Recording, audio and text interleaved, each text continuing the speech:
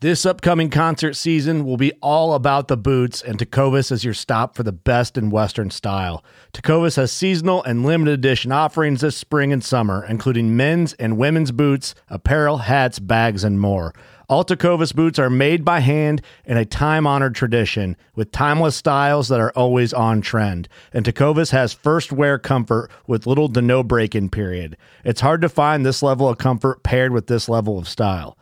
Stop by your local Tecovas store, have a complimentary drink or two, that's WCB style, and shop new styles. The smell of fresh leather and friendly staff are at your service. Many stores even have leather custom branding to make your boots truly personalized. And with regular live music and events, there's no in-store experience like it. If you can't make it into a store, just visit tecovas.com. That's TECOVAS.com. They offer free shipping on all boots, as well as free returns and exchanges, and ship right to your door. Go to tecovas.com and find your new favorite pair of boots today. Fishing like a local isn't just about catching fish. It's about connecting with the environment and the people who call it home.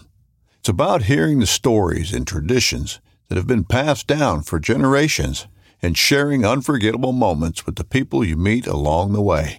Fishing like a local is having an experience that stays with you forever. And with Fishing Booker, you can experience it too, no matter where you are. Discover your next adventure on Fishing Booker. Right there. Why belly up? This is the game. It's cat and mouse. Smoked a turkey. Yes. He is down. He is freaking down. Said he shot an absolute giant. Fall Obsession, baby. What's happening, everybody? Welcome back to another Fall Obsession podcast episode. Appreciate you guys tuning in. I am Sam Thrash with Fall Obsession, and I will be your host for this week's podcast. Really appreciate you guys tuning in, and if you are a new listener just now joining us, I definitely encourage you guys to go back and check out some of our previous week's episodes. We have a lot of awesome content, literally been putting out a new podcast every single Monday morning for 40-something weeks now. You don't have to start anywhere specific. You can pretty much jump in wherever you want, so definitely encourage you guys to do that. But for this week, I am on the line with somebody who is not foreign to our podcast, and that is our marketing manager, Drew Tordick. Drew, welcome back, buddy. Hey, Sam. Thanks. It's good to be back. Yeah, man. Looking forward to talking with you today about some of your hunts that you've had this year. Looks like you've had a challenging yet somewhat rewarding season all at the same time. It's pretty awesome. Yeah, it hasn't been my most successful season as far as personal number of kills, but it's definitely been a rewarding season as far as getting other people into hunting and sort of exploring some new country and being with friends. That's awesome, man. Well, before we dive in any farther, I want to give a quick shout out to our friends over at Cinnamon Creek. If you guys haven't checked out Cinnamon Creek Archery here in the North Texas area, we encourage you guys to do so. Normally, we actually try to podcast from Cinnamon Creek. Today, I am actually sitting in my home office podcasting with Drew for this week's episode, but still encourage you guys to go check out Cinnamon Creek. They got an awesome pro shop down there, good friends of ours. They got a wild game processor and event center. They'll take care of you for whatever you need in regards to your archery needs or wild game processing. So follow them on Facebook, check them out online, and obviously if you're in the North Texas area, swing by and let them know that Fall Obsession sent you. So Drew, you had, I think we've talked about in a previous podcast about all the many opportunities you typically have, or the man of many tags, as some might call you. But tell us about going into this season, the opportunities that you kind of had on your plate as you were looking at your 2020 year. Sure. So heading into 2020, I was really looking forward to a backcountry elk hunt that we do pretty early in September. That's me, and usually I've been going with an outfitter, but this year for the first time I decided to go with a group of friends. Some people kind of convinced me that it was something they wanted to do, and they were willing to put in the work and the effort to get back there. And so that's what we did. Spent the summer preparing for that trip and went out there, and unfortunately only saw one elk the entire time we were out there, and it was pretty far away. So didn't really get a good chance at those, but it was definitely a good time. Fun to get out and see some new country. Just based on some of the weather and some of the reports that we were hearing, we went into a different area than I've ever hunted, and it was kind of interesting to find some new areas to hunt. Yeah, for sure. What was the weather any different this year compared to previous years, or what would you attribute the limited numbers that you saw this year to? I think a lot of it actually had to do with the wildfires and the smoke. Okay. And the ability was really limited, so we'd get up to the glassing spots, and instead of being able to see 3 or 4 miles, it was limited to less than a mile at a lot of the points. And that really makes it difficult when you're trying to spot and stock hunt, especially in some pretty wide open country. Yeah, absolutely. So you had the elk trip. What followed that? What did the rest of the year look like for you? Yeah, absolutely. So after that elk trip, came back, made plans to go back out there since we hadn't filled any tags. A good friend of mine, Cody, actually put us in contact with some people out there, and we were able to sort of get some inside knowledge on some land that, although it was only cows only, definitely had a high probability of us being able to shoot some elk. Had a really good trip in there.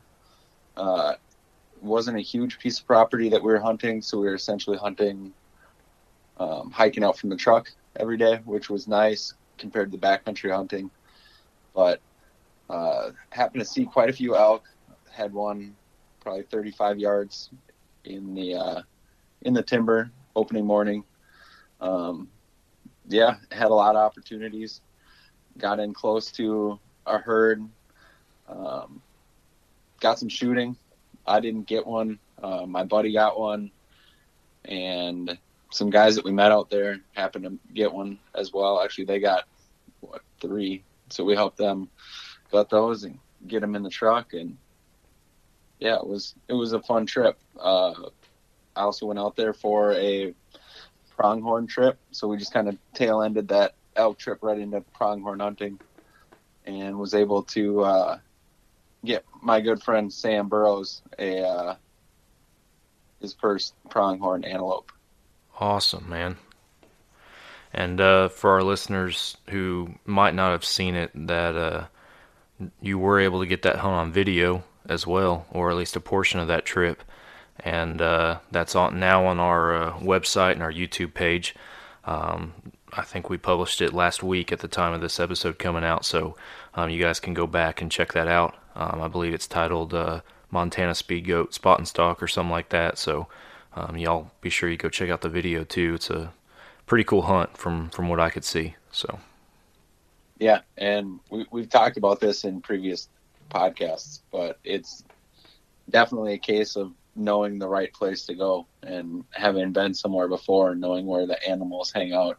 I mean, that was a spot that I'd taken you and Chester, and we'd been out there and been to those locations and seen those areas before, and it has an advantage for sure to be able to kind of know the area, know where the animals are, and it benefited us for sure that time. Man, I was going to tell you too, after I saw the video for the first time, I was like, man, that looks kind of familiar. I feel like I've been there or around there before. It looked like familiar territory.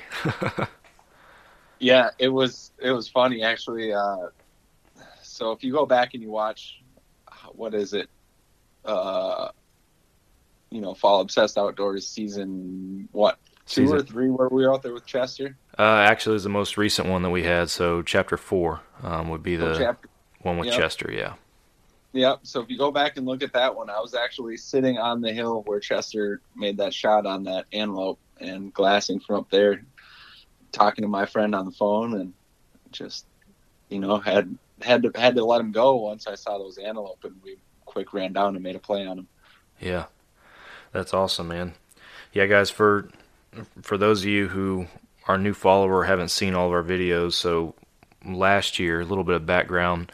Last year, Drew, myself, and another good friend of ours, Chester Barnes, all three of us were up there on a hunt. Unfortunately, after a week, we were unsuccessful, but it still made for an awesome trip, some awesome video, some awesome footage, and we have our hunting series, our online hunting series, Fall Obsessed Outdoors. Chapter 4 is at least one episode is the story of that hunt, and then we've also podcasted a few times about our Montana trips over the years and everything like that, including the year before where I was able to put one on the ground with my bow. So all that stuff's on our pages, our YouTube, our podcast. So if you guys want more details on kind of where we were at before this year, you can definitely go check them out and get brought up to speed for sure. But so he got his first pronghorn buck. What about you? Did you get to fill your pronghorn tags? Yeah, so I had an either sex tag, and I honestly wasn't picky about really trying to get a trophy this season. Just with all the tags that I had, I was just looking to fill one. And one of the mornings when we were out hiking around, we came over the knob, and we were probably about 30 yards from 2 or 3 antelope. Actually, it started off, we pulled in the gate and we could see them. So we kind of spotted them and kind of worked our way in, and were able to sneak within 30 yards by utilizing the terrain to get in close to them. And the plan was to pop up over the hill and shoot. And the 2 guys who I was trying to get their first antelope, we popped up over the hill, and neither one of them shot.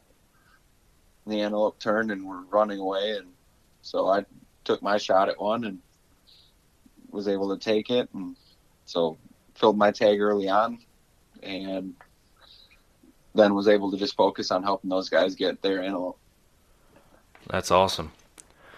Yeah, you gotta take the shot opportunities when you have them. That's for sure. I've learned that the hard way a couple times. Exactly. So pronghorns are on the ground. Elk season's kind of getting to be behind you. But then I know we were all pretty impressed when you sent out the text message with the whitetail that you killed this year too. So kind of take us into that a little bit and kind of set the stage for us on how that came about and how that transpired. Definitely. So I was out elk hunting, and we were hunting that herd of elk that I said that we had found. And this herd happens to spend a majority of its time on private land and kind of filters into the public every now and then.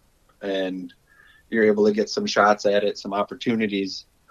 But we were lucky enough to be able to get permission on a chunk of block management land that was real close by that public land where we'd been seeing the elk. So we were hiking around in there hoping to find some elk, and stumbled upon a really nice whitetail buck. And so it was great. It started off actually pretty uneventful. We were hiking through looking for these elk and happened to have seen just a whitetail doe sleeping on the trail. And we stood there and watched her for 10 or 15 minutes and talked between us, and neither one of us wanted to haul a doe that far out, so we were just going to pass on it and let it go. And so we just walked toward it, and as it bumped out of there, we noticed that it was with 2 really nice bucks. I only saw one of them, but according to my friend Cody, one of them was a really nice drop time. Ooh. So there was 2 really nice bucks in there with those, and was able to follow the tracks in the fresh snow and sort of track it through the glades, probably about 400 yards before I was able to get a shot. I'd get in close and it would snort and run off, and finally got in and about 35 yards from it and had a nice shot and was able to take it.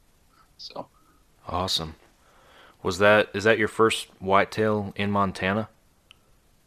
That is my first Montana whitetail buck, and according to the landowner that we got the permission from, it was one of his target bucks for the year. So we're pretty confident that it was one of the bigger bucks on the property, and that's always rewarding to be able to, capture a fully mature animal. Yeah, absolutely. So you mentioned the landowner. Are you hunting private land or public, or a combination of all of them? How was the setup this year? Yeah, so for the elk hunting, we were doing a lot of hunting on public land. But then additionally in Montana, they have this really great program called block management. And the block management program is a bunch of landowners who have decided that they're going to allow hunting and fishing and trapping in some cases on their land in exchange for certain privileges and certain financial contributions from the state in Montana, which is paid for by out-of-state license.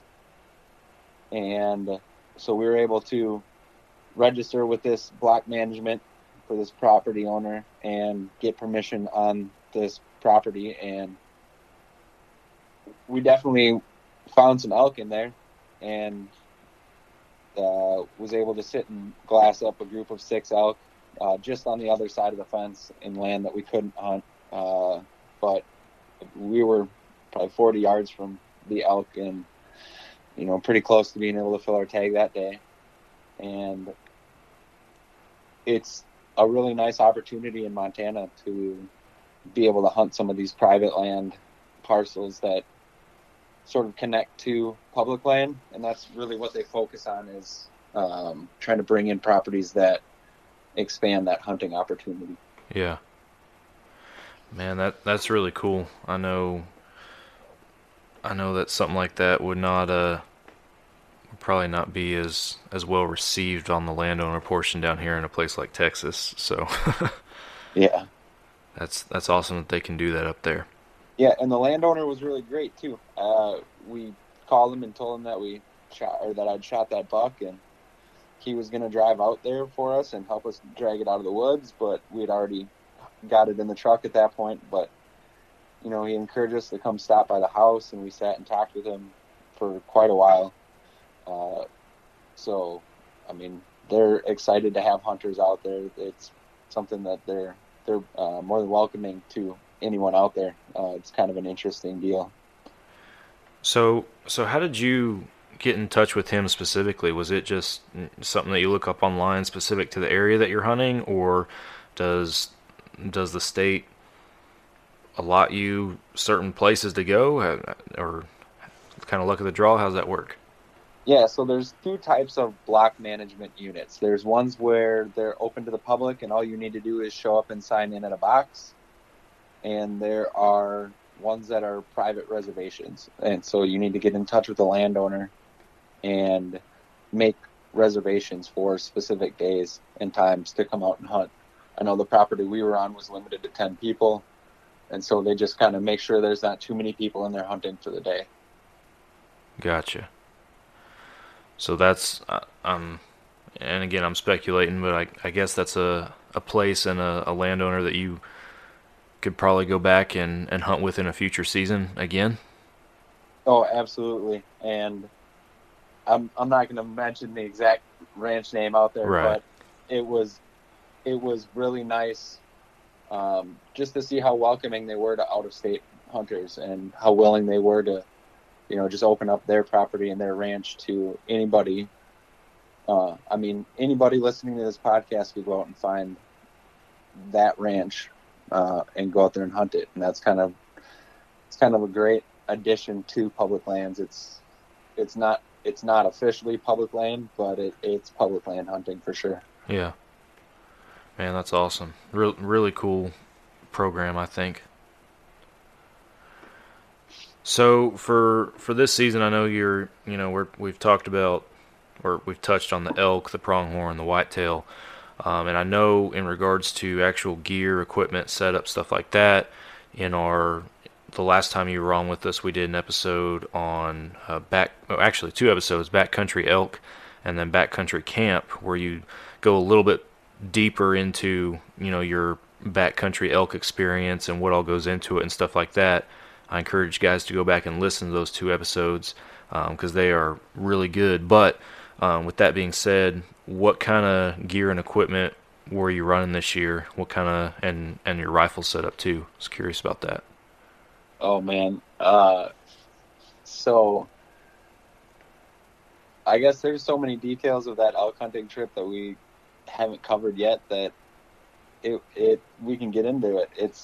It was a pretty crazy trip actually. Kind of made some decisions last minute to upgrade some of my gear, and ended up accidentally double packing. And so I brought in more gear after all that talk about trying to pack light and trying to be lightweight and be able to go far distances and stuff like that. I definitely overpacked and ended up quite literally with 2 sets of everything that I needed. So I didn't realize it until I was already 7 miles from the truck. And so I ended up carrying more stuff than I needed to all week, which definitely impacted my mobility. But, you know, I was prepared, I guess, in case it got messy. But one thing, I mean, we had talked in our previous episode about how important that Garmin InReach was and was going to be for us, just being out of cell phone service and being in an area with grizzly bears, and, you know, what happens if something goes wrong and somebody needs medical attention. And I'm not exaggerating on this trip, on this story. We pulled into the trailhead, and as we pulled in, we watched some horses get out of control and kick a guy, and then watched him fall over and kind of lay there on the hillside. Oh man! You know, the next thing we know, we're getting out and helping and finding out if they need medical help. And you know, those Garmin InReach came into play because we didn't have cell phone service at that point. And we actually had to end up using it to call in the medical helicopter. And so I've got video that we can post. But yeah, our trip into the mountains started with a medical evacuation before we ever put our backpacks on. I didn't even know that. That is crazy. Yeah. And it ended up being an outfitter in the area that we hunt, who had been on 50 plus years worth of outfitting trips, had never had an issue before. And this was going to be, before this happened, his last trip out into the mountains to hunt. I think they were hunting sheep. So his last trip got cut short, but luckily we were able to get him some medical attention and get him out of there. Wow, that is crazy. You hear, and speaking for myself, you know, I hear stories and see videos and stuff, you know, hear about stuff like that happening. But man, I can only imagine that, you know, when it's actually happening in front of your eyes, you know, it's a little surreal. Yeah, it was kind of, it wasn't what I was expecting, you know. Yeah. I pulled and I see this guy, and we still had the radio on in the car, but I saw him fall. I didn't see him get kicked, but I saw him fall, and I saw him sit up, and I saw him mouth the words, "I think my leg is broken." And I was like, you know, I looked at my buddy and I said, I'm pretty sure that Garmin's going to come in handy. And then we got out and helped him. But yeah, it really hit home for all the guys that this was their first trip, about why that was an important tool, and you know, how quickly things can go wrong when you're out of communication with the rest of the world. Luckily, the search and rescue team, whatever you want to call them, that come out of Cook City in Montana, those guys do a great job. Shout out to them. And they were able to sort of help that helicopter in and get that guy out of there really quick. Very good. I guess one thing that I do want to say, and we've confirmed this after a couple calls and talking to some people, but there were some people walking by that had the Garmin InReach but weren't going to use it because they were afraid that they were going to get charged directly to their Garmin account or whatever it is. And so just anybody that has one of those, don't be afraid to use it. You're not going to get charged by calling in the Lifelight, the medical stuff. I mean, obviously the person who's injured is going to have to deal with those bills, but you as the person with that piece of safety equipment, you're not going to see any bills from that. So don't be afraid to use them. Very, very good to know, and a very useful piece of equipment for sure. So the Garmin InReach, definitely recommend. Other than packing everything twice, what else do you have with you? Yeah, other than packing everything in twice, I had my tent, that Seek Outside tent with the wood stove. Mm-hmm. It came in really nice. It was able to kind of fend off the cold on a couple of those mornings, but we were lucky. It was really nice weather for the most part. I didn't end up needing that. It didn't rain. It was pretty dry, so that was nice. I was carrying my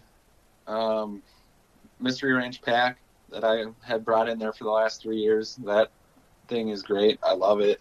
It's finally getting nice and broken. Feels really comfortable. See, what else did I have? Oh, my Browning X-Bolt Pro Long Range. Love that gun. It's super lightweight. It's got the carbon fiber stock, the full Cerakote, so you don't have to worry about it in the weather. Pretty nice. Other than that, we were carrying really lightweight stuff this year. I had my bivy sack, my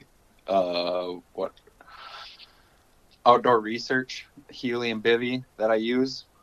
Really like that as far as keeping your bag waterproof even in the tent. Sometimes you get that condensation dripping down, and it's just nice to have that to help keep your sleeping bag dry. Yeah. As far as the equipment goes, I tried to stay pretty light this year, so I didn't bring a ton of it in. What's your firearm setup this year? Yeah, it's that 7mm Rem Mag. So shooting that, pretty comfortable with it out to around 400, 500 yards, somewhere in there. Yeah, depending on conditions. This year, I had a shot. It was 400 yards. We went in as a group, and a bunch of guys were shooting, and the elk that I'd picked out was kind of behind a hill, and hindsight being what it is, I wish I would have just picked a different one to shoot at. So I wasn't able to take mine down, but the other guys in the group were. Gotcha. Well, very cool. So any other interesting hunts or cool stories or anything from this season that we haven't talked about so far? I guess there is one. I don't know if I've talked to you about this even. My buddy Cody and I were out in Montana, and anybody who hunted Montana opening weekend will tell you this year was pretty brutal. They had a pretty bad blizzard go through, and so getting around in some of those backcountry forest roads were really, really difficult. And I've got a truck that for the most part is pretty well equipped, has never really let me down as far as getting stuck. Besides that time when it broke when I was out with Chester. I was going to say, if Chester Barnes is listening to this right now, he is going to be yelling at you. This one is less the truck's fault and more my own fault. And so we had made it pretty far out there, and never even had to put it in 4-wheel drive, and rounded this one corner and realized that all the tracks kind of stopped, but didn't realize until we were halfway up this kind of backcountry switchback that was the case. And next thing you know, the truck was kind of sitting sideways, and it was a pretty steep drop off to the one side. Ooh. So we were doing everything we can to get it back on the road, and had chains on, was using winches and come-alongs and snap to come along, and we're just starting to try and really figure out how we were gonna get the truck out of there without sending it off the side of this hill, when this guy happened to come along and had all the necessary winch and block and tackle and everything that he needed to be able to really pull us around and get us back on the road and get us out of that pretty sticky situation. So gotcha. Yeah, shout out to Kenyon if you're listening to this. That was awesome. Otherwise we'd probably still be stuck there. Yeah, it's nice when somebody comes along and can help you out like that, and they've been there and done that and have the right stuff to get you out. So yeah, it's just one of those things where, I mean, we've all been stuck in the backcountry, and sometimes it's you and sometimes it's the other guy, and so it's just nice to have somebody come along and be able to help you, or you be able to help them. And I mean, it's funny how things work. The next day, literally the next day, we were at a different spot hunting, and we came across two guys who had pretty much buried their truck, and so we were able to pull them out. And so, you know, just kind of, it all goes around. Yeah. Very cool. I'm glad you didn't throw yourself or your pickup off the side of a mountain. Yeah, no, it was close. It was closer than I want to be again anytime soon. Yeah, I hear you. So, all these experiences and this season, you know, we're talking about success or the success you had and the memorable experiences from this year. I know there's a lot of trial and frustration that also came with this season. You said at the beginning, you know, it hadn't been your best year hunting. But what's your biggest takeaway from this year, you think? Everything combined. My biggest takeaway this year, I guess it's just that, you know, you need to be in the field to be able to shoot deer. And I mean, that sounds pretty cliche and stuff, but with all that I had going on, I wasn't able to spend nearly the amount of time in the woods that I have in the past. And it definitely had an impact. You know, when you're feeling rushed because you've got anything going on and you're, you know, less focused on hunting or less focused on the amount of time that you can put out there, it really affects being able to hunt. You get what you put in, for sure. You get what you put in. Yeah, that's a good way of saying it. Yeah, it's definitely something that I am going to put some thought into in future years. You know, how thinly do I try and spread myself across different states and different hunts and things like that, versus really being selective and, you know, finding something that individually sort of is just as rewarding as all of these other hunts combined. Yeah. One of the things I've thought about is, you know, it's right about now is the time you need to be applying for that Alaska moose hunt or any of those Alaska hunts. I think their deadline is in January. So I think that's something I'm considering. That's kind of a bucket list hunt for me. So maybe doing one really big hunt next year might be something for me to just kind of really focus on one thing. Yeah. And it's funny you say that, because I think I actually had something pop up on my Instagram or something today about that Alaska deadline too. So it's funny you mentioned that. And also this is pretty much segueing into the next bullet point that I have here. And that was, what your intentions were, or at least looking right now. I know it's early, but looking right now to next year, you know, because, you know, we call you the man of many tags, but, you know, what if anything you were going to do differently in 2021?